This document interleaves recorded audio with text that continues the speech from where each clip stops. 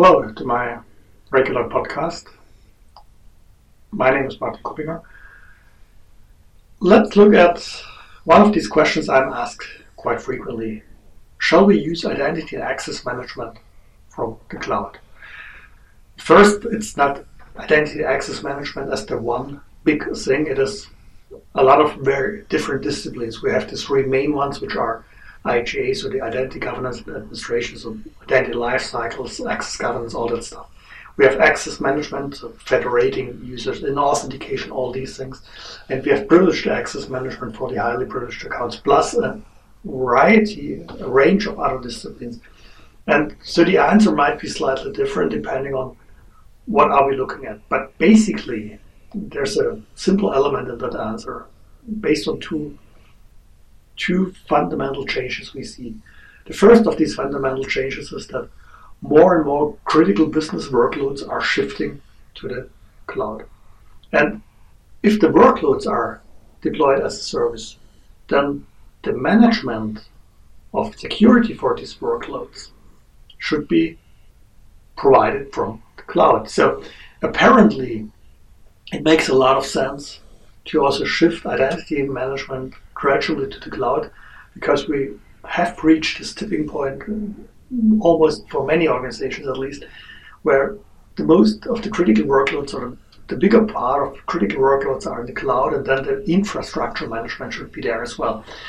That is one factor we are seeing. The other is that we see this shift to, in the broader sense, zero trust, where clients access services which run somewhere. And this is also something which goes away, or leads us away from our traditional perimeter-based thinking, our data centers.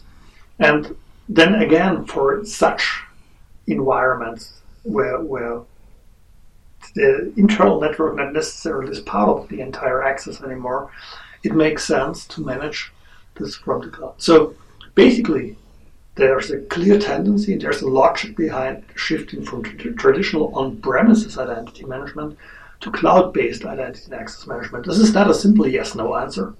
We need to look carefully at each and every environment, the requirements regarding security, the status, and other stuff, but the tendency is very clear.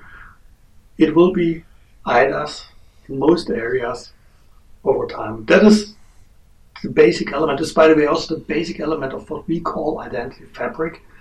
Syncing in services which you can deploy in a flexible manner and different deployment models, including full as a service models. So look at our research on identity fabrics and all the other stuff we provided, and think about how to shift your workloads. For sure, we will be more than happy to support you in revisiting your identity management strategy and shifting to a new modern strategy following what we call the paradigm of an identity fabric. Thank you for listening to me.